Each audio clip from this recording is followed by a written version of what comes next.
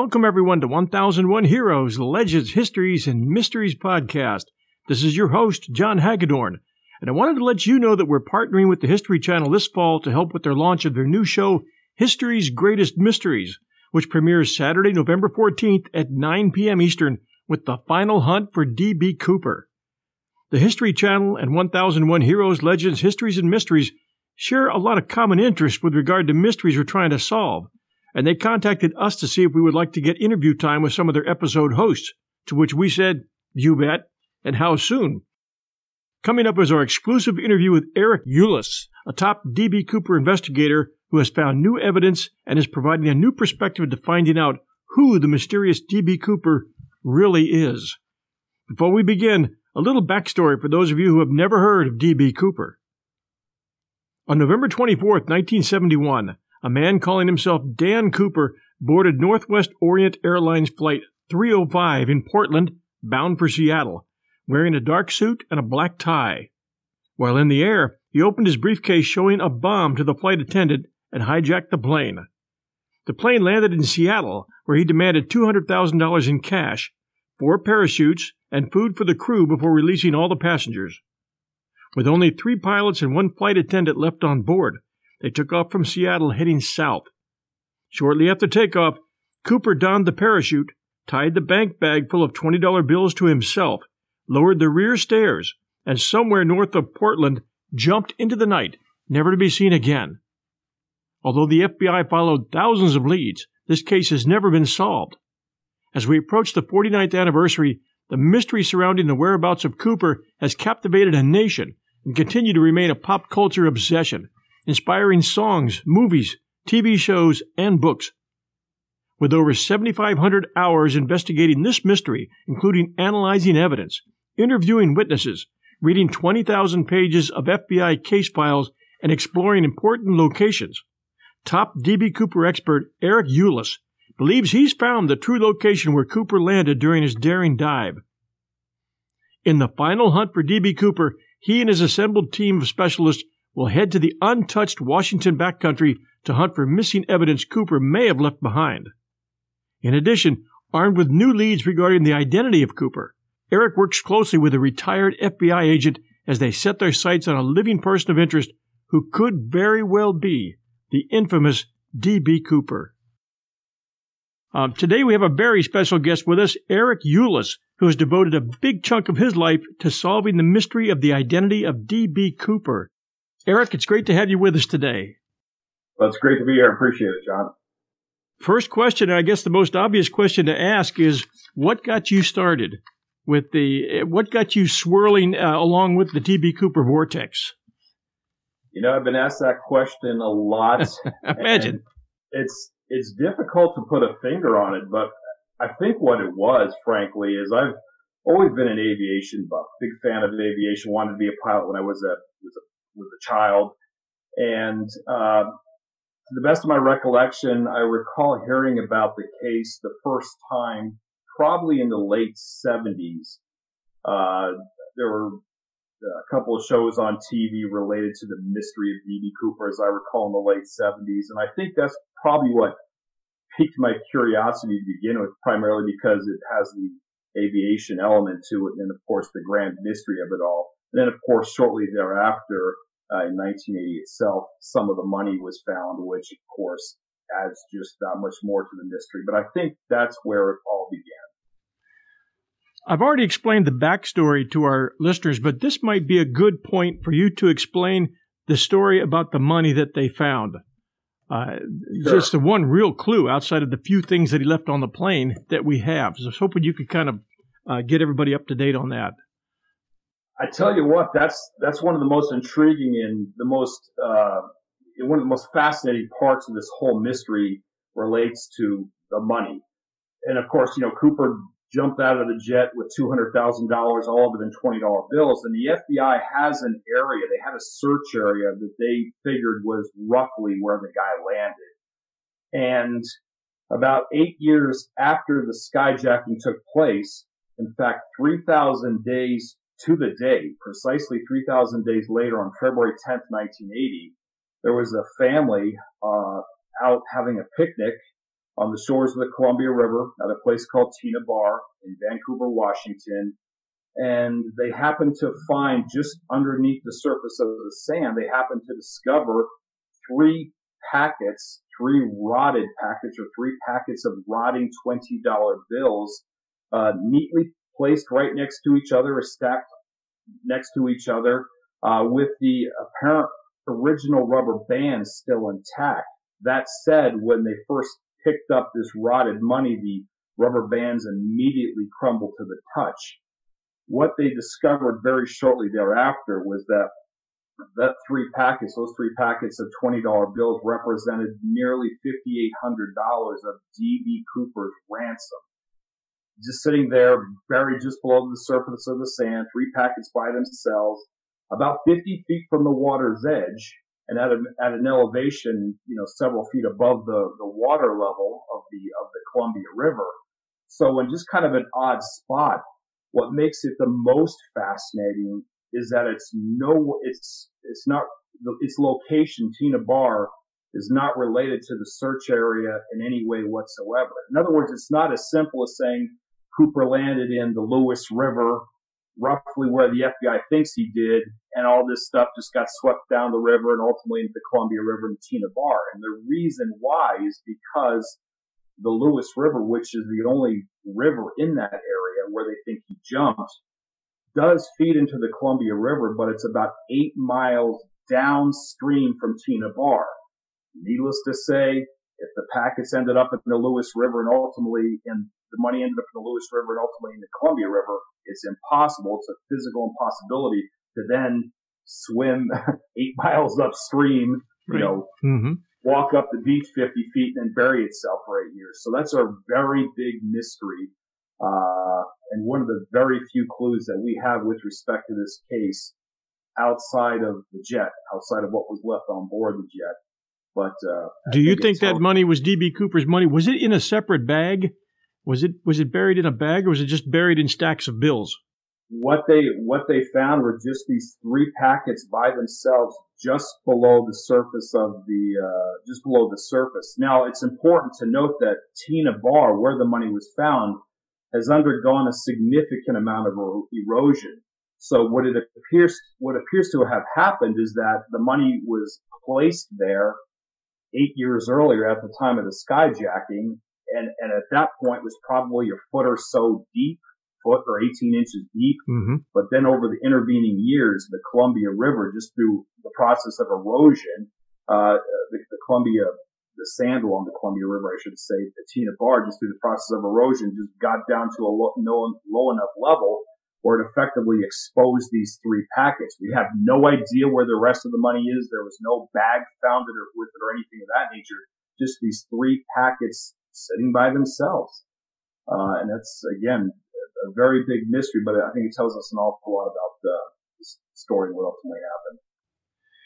What I thought was fascinating, I'm not going to give away any of the details of the show, but I think I can safely say that you felt that the actual flight path was different than the flight path that the FBI investigated. I'll tell you something, John. From the very beginning, I've approached this from the perspective of sort of a no-nonsense type of investigation. I mean, I'm very big into math. I'm very big into science. I'm very big into analysis. And there are a few pieces of evidence out there. And of course, the money is a big part of it. And so from my perspective, I just looked at the evidence and let the evidence speak to me. What does that tell me? And what I recognized or came to conclude very shortly thereafter was that the FBI's version of the flight path, which is not set in stone. The FBI itself isn't absolutely certain about that. But what that told me is that it just had to be wrong. It just had to be wrong. It just didn't make any sense. The facts just don't support it. The facts as we know it. I mean, we know for sure where the money was found. So, as well as some other things. So that got me considering a few other things, and ultimately I came to the conclusion that indeed the FBI's version of the flight path and where he jumped was askew to the tune of a few miles, not a significant amount, but far enough, and that when you factor in the evidence and this, what I refer to as the Western flight path, which I believe is the actual flight path and the precise flight path, then other things, other pieces of the puzzle start to fall into place, not the least of which is this money and explaining how this money ended up on Tina Bar. I thought it was pretty cool. You got a chance to interview the actual flight controller who was on the job that night, and he confirmed the fact that the measurements that they had to work with are not exact. It did not pinpoint that location.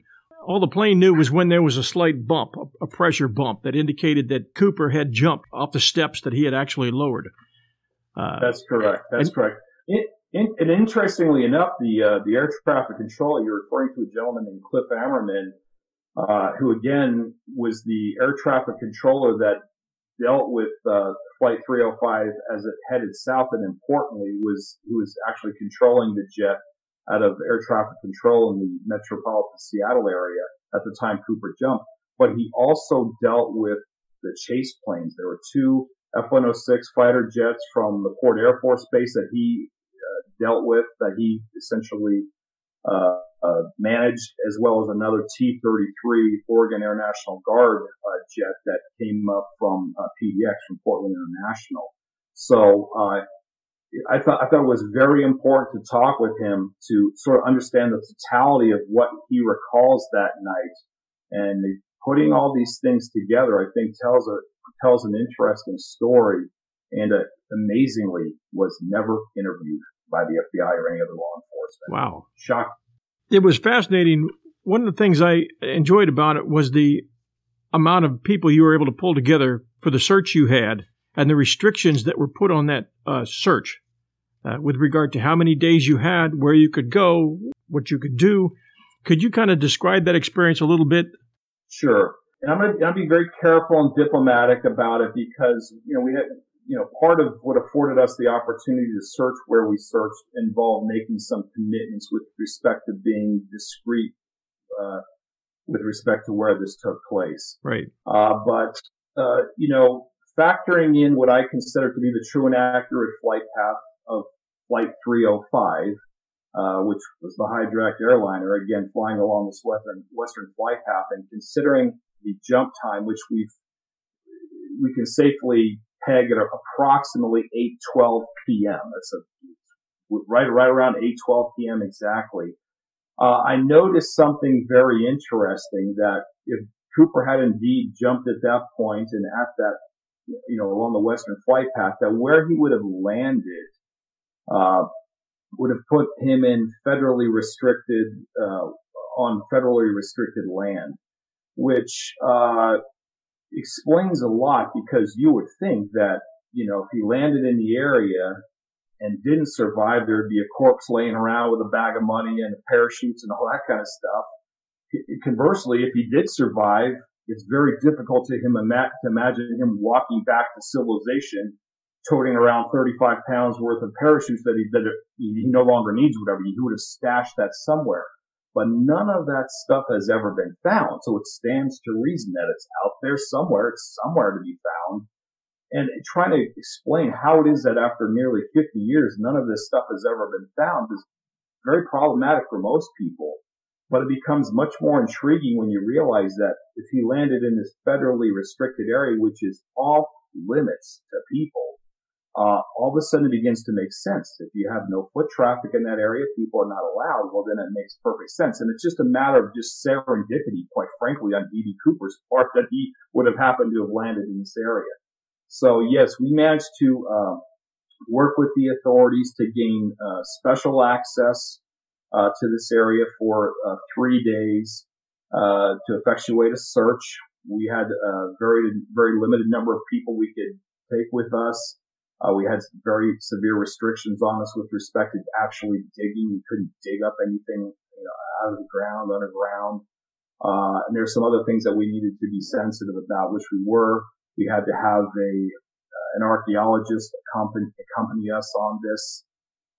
So it was, we were, we had a couple of things going on here. We obviously wanted access to the area we wanted to search because we felt like this is a prime search area for D.B. Cooper. But hey, we're not out to destroy anything. We want to be culturally sensitive to the area, to the peoples that lived there in the past and these types of things. So, we were more than willing to play ball and do things the right way. So we're very grateful for the opportunity to partner with, this particular, department of the federal government, to actually gain access for 3 days to actually effectuate a search.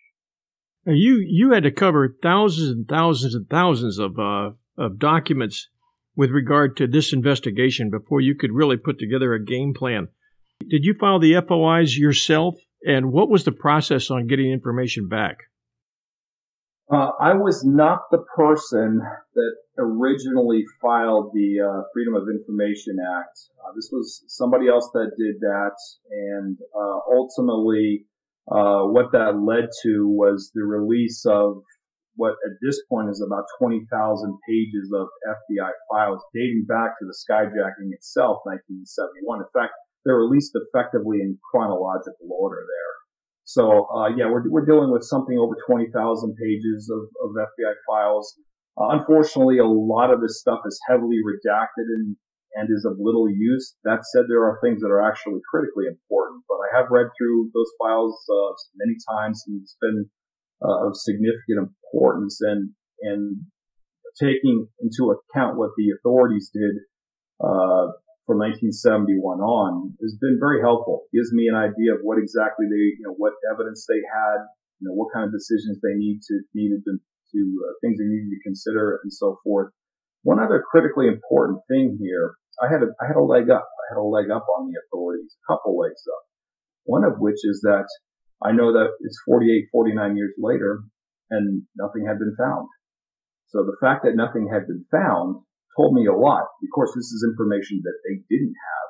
So, and there were some other things that have been discovered in recent years as well with respect to D.B. Cooper's tie and some additional evidence. Plus, there was a piece of a placard that was found in 1978. Again, this is there's a lot of little pieces that I'm aware of now that these folks, the law enforcement, wasn't aware of at the time of the skyjacking or shortly thereafter. We'll return to our interview right after these sponsor messages. Hey, it's Kaylee Cuoco for Priceline. Ready to go to your happy place for a happy price? Well, why didn't you say so? Just download the Priceline app right now and save up to 60% on hotels. So whether it's Cousin Kevin's Kazoo Concert in Kansas City, go Kevin, or Becky's Bachelorette Bash in Bermuda, you never have to miss a trip ever again. So download the Priceline app today. Your savings are waiting. Go to your happy place for a happy price. Go to your happy price, Priceline. And now back to our show. The FBI interviewed over, I think, 1,000 different suspects, or at least they looked at them. I don't think they interviewed them all, but they certainly looked at them. You pretty much narrowed it down to one, and I know that a lot of the people who have been involved in this mystery, from regular armchair historians to just curious people who would love to see this, who would love to be able to take part in solving this yet unsolved mystery, have narrowed it down to just a few. Can you share with our listeners how you narrowed down this one suspect, what made him look good? Sure. And this is critically important. When I first started looking at this case, I decided to implement a plan how I was going to investigate the case. And really the first piece of that plan was to the best of my ability, identify the facts as we knew them at that point. And of course, I also had the benefit of factoring in newer evidence and things that had been discovered in later years. So that was the first part, try to identify the facts to the best of my ability, read the 302s, the FBI 302s, get witness statements, things of this nature, and try to come up with a clear understanding of what precisely happened and what D.B. Cooper said and what D.B. Cooper ordered and what transpired. And the second really piece of my investigation involved coming up with a suspect profile. And there were things that I could reasonably assume about this man, D.B. Cooper, based upon what I knew and the fact that the person had never been found. And I felt that was important to utilize all this information to establish a suspect profile, not only just the physical characteristics and so forth, but just, some other things. Like, for example, I was pretty sure that this guy had a Boeing connection based upon his knowledge about the 727. Pretty sure he was familiar with the Seattle region. I knew that he had been exposed to commercially pure titanium and high-grade stainless steel and aluminum back in the early 70s. The titanium in particular was very unusual. Also, I knew that the guy had never been caught, which told me that, he didn't strike me as the kind of guy who's going to skyjack a jet, extort $200,000 and then go brag about it with his buddies at the bar. Mm-hmm. This guy was very tight-lipped. And I factored in other things, the economic conditions of the Pacific Northwest, Seattle in particular at that time, Boeing specifically at that time, and ultimately came to the conclusion that D.B. Cooper, a guy in his mid-40s at the time the skyjacking took place, by all accounts, probably wasn't a career criminal. It was probably just some guy who got jammed up financially, and for whatever reason, he saw this as his only way out. And so I knew it took a special kind of person to be D.B. Cooper. Then, very importantly, the final piece of my investigation as far as trying to identify a suspect. Yes, you are right. The FBI actually looked into well over 1,000 suspects. And I was convinced that the FBI had actually come across the real D.B. Cooper at some point during their investigation. They just didn't know it. They couldn't prove it. Again, we're familiar with, those cold cases, whether it's the Green River Killer or, people like that in California that end up getting outed primarily through DNA and so forth, enhancements in DNA testing, only to find out that the suspect was actually on law enforcement's radar all along for 30 or 40 years. And I was pretty sure that was the case with this D.B. Cooper situation. So as I started going through the list of suspects, and again, the information's heavily redacted, so there weren't names, generally speaking, that I could work with, but there was other identifying information. I was looking for a very specific type of person in mind, fit this profile. And eventually I came across somebody that was very intriguing. And I'm just like, this guy is very compelling. He's either D.B. Cooper or he's the unluckiest guy in the world, I used to say. But he was, definitely a person of interest on the part of the FBI. And amazingly discovered that the guy was actually still alive. And that afforded me the opportunity to pick up the phone and give the guy a call and sort of get to know him at a certain level. But that's some of the process I went through with respect to that. And again, I feel very passionately about that type of approach, specifically as it pertains to persons of interest. Well, you really went deep on this episode as it unfolds, and I know the viewers are gonna. It's very exciting to see to what lengths you went to get information on this guy. I believe you spoke to his ex-wife.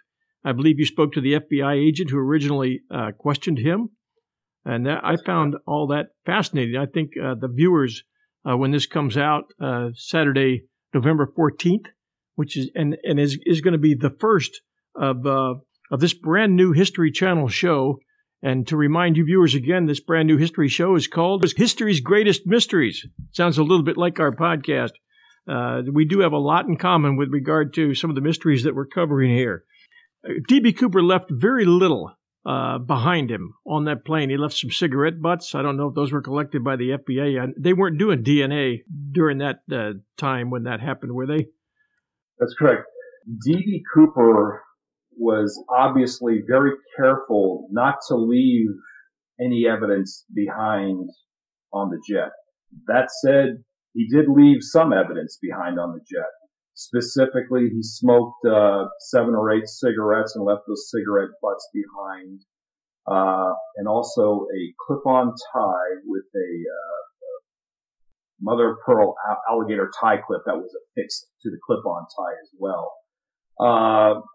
Unfortunately for investigators nowadays, like myself, the cigarette butts were processed by the FBI in Quantico for fingerprints, that type of thing, but then ultimately discarded. And I've seen the files, paperwork in the FBI files related to that. So the cigarette butts were discarded. They weren't lost. They were actually thrown away, destroyed.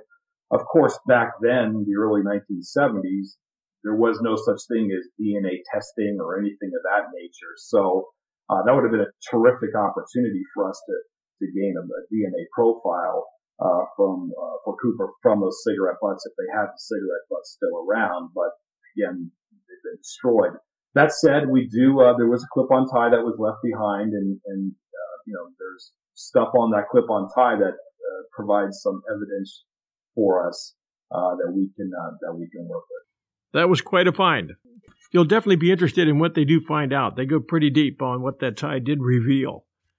That's the thing about D.B. Cooper here is that there's very little evidence out there, so you've just got to really dig down deep into what you've actually got to work with. I mean, that's it. I mean, that's the name of the game, man. Like, you got only so much to work with.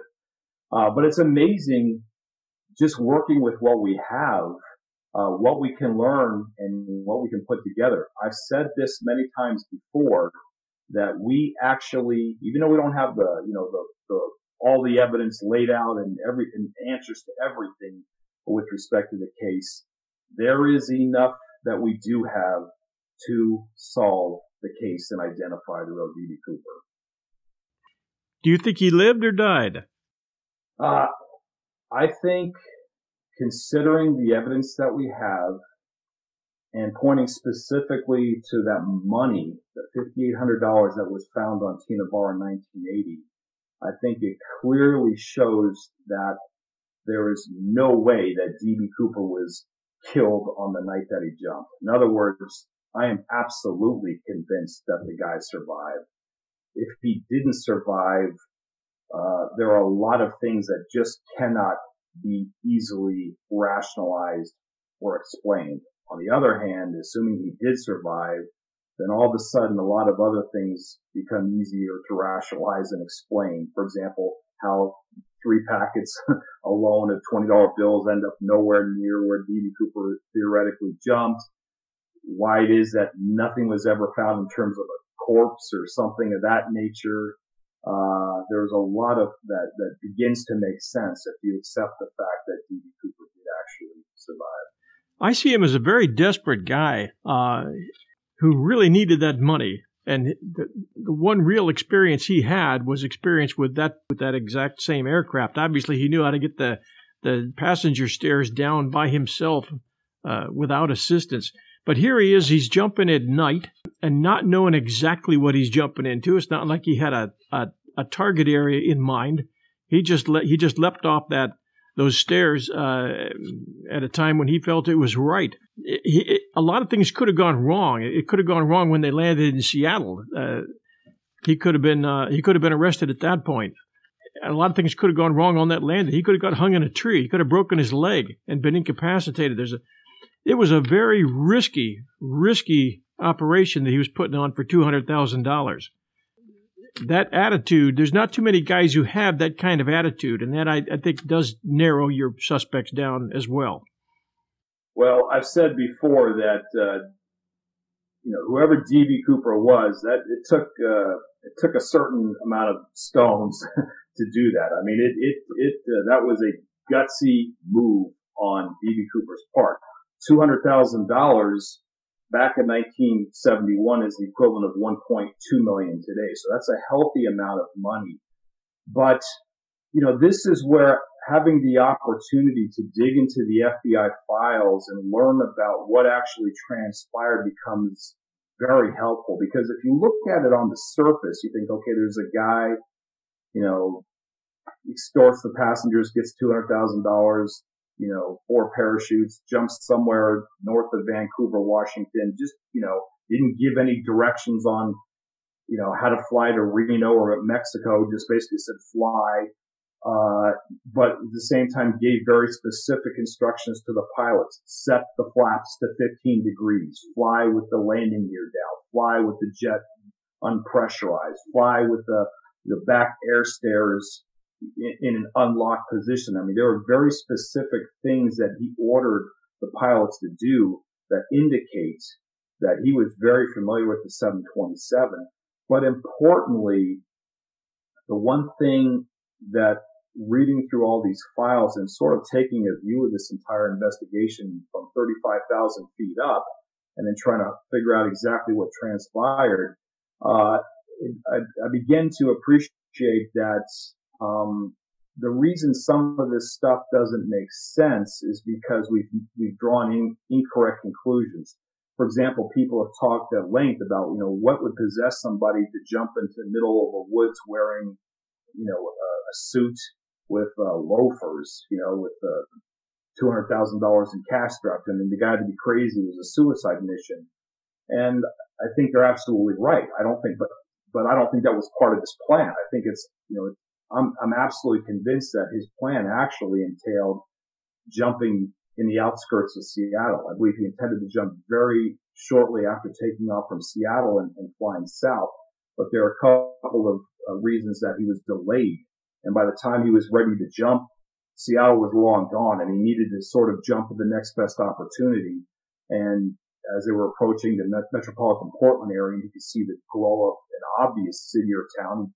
And I don't know that he knew it was Portland or not, but below through the clouds, I think he took that opportunity to jump. Because at the end of the day, the guy realized that once he landed, he has to work his way back to civilization. I mean, he cannot avoid civilization. He's got to work his way back to civilization to either get shelter, get a bite to eat, rent a car, catch a Greyhound bus. He needs to enter civilization again, for all of those reasons and more. So, I think that, he did, again, I think he initially intended on jumping in the outskirts of Seattle shortly after taking off, was delayed, and ultimately his plan B was to, find an area to jump where he was relatively assured that he was close to civilization, and ultimately north of the Portland-Vancouver area is an ideal spot. What was it like working with the History Channel? It was spectacular. The one really cool thing about working with the History Channel is it opened up doors that otherwise wouldn't have been opened. And, that's one thing, or one area that's been somewhat frustrating over the years is although I've had access to a lot of people and a lot of information, there's still a lot more that I would like to have had access to earlier on. Partnering with History Channel on this opened those doors, and I think it's been absolutely invaluable. And I believe that the viewers will see that as they watch this show. They'll appreciate how important it is to our investigation to bring various sources together, not only myself but also the resources and contacts of the History Channel to open up doors and so forth and actually move this case forward. Well, again, congratulations to you, Eric, on this production. It was fantastic. You've done a great job with this. Good luck to you going forward. And I know our listeners are going to look forward to watching this episode on the History Channel Saturday, November 14th. Thank you so much for being with us today. Thank you. Wonderful. Very much. I appreciate it.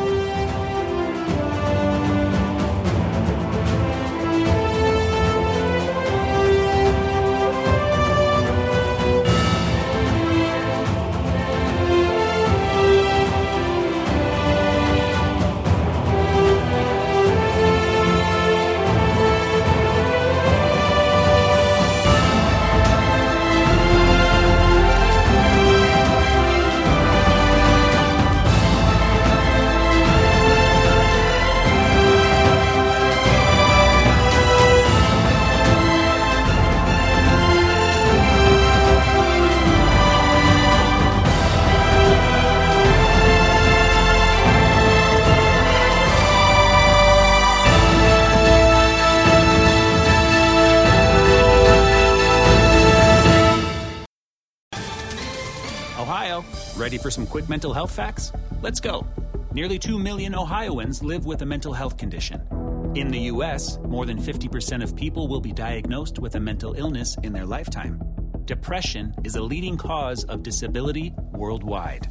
So why are some of us still stigmatizing people living with a mental health condition when we know all of this? Let's listen to the facts and beat the stigma. Ohio, challenge what you know about mental health at beatthestigma.org.